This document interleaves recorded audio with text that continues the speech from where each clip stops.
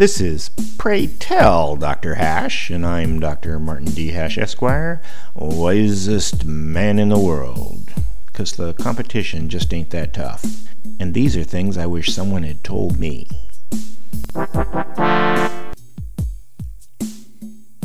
Today's topic: Marxism is evolutionary.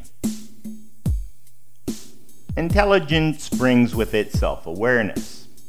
It wouldn't have taken long for ancient man to determine that reducing envy and resentment in themselves and others was important to survival, because perversity, actions intended to harm others which also harm yourself, a base human emotion which overrides logic, is what destroys civilizations. If too large of a percentage of the population just wants to watch the world burn, it will.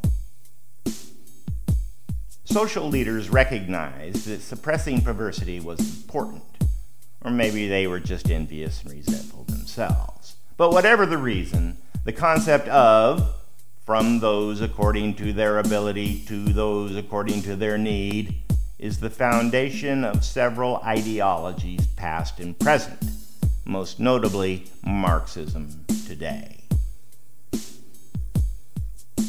Marxist attitudes also find support in egalitarianism, which is a form of anxiety, those trying to assuage their guilt of having more than others. There are also the altruists, those who enjoy that particular insidious form of masochism. A proof that Marxism is evolutionary, one need only to recognize how history repeats itself. Individuals vary dramatically, one group forming an empire or accumulating great wealth. But statistically, social pressures eventually bring humans back to the mean, which is forced sharing.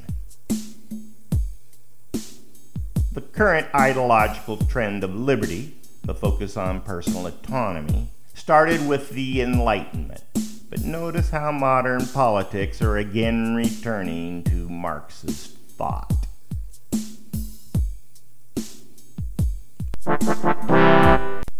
For more, see my website at martinhash.com.